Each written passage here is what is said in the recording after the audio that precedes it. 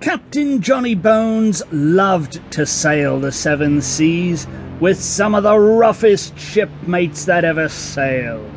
Captain Johnny Bones' ship was called Bloody Bones because every ship that crossed Captain Johnny Bones' path would be hammered with cannon fire, and when Captain Johnny Bones got through with the crew, there was nothing left but bloody bones.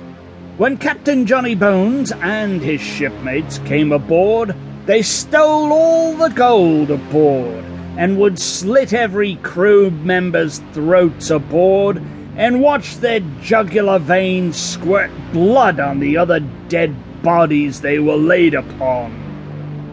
Just before Captain Johnny Bones and his men would climb aboard their ship Bloody Bones, they would roast the dead men's hearts over their burning bodies and eat their hearts to show that Captain Johnny Bones and his men were the toughest pirates in the sea.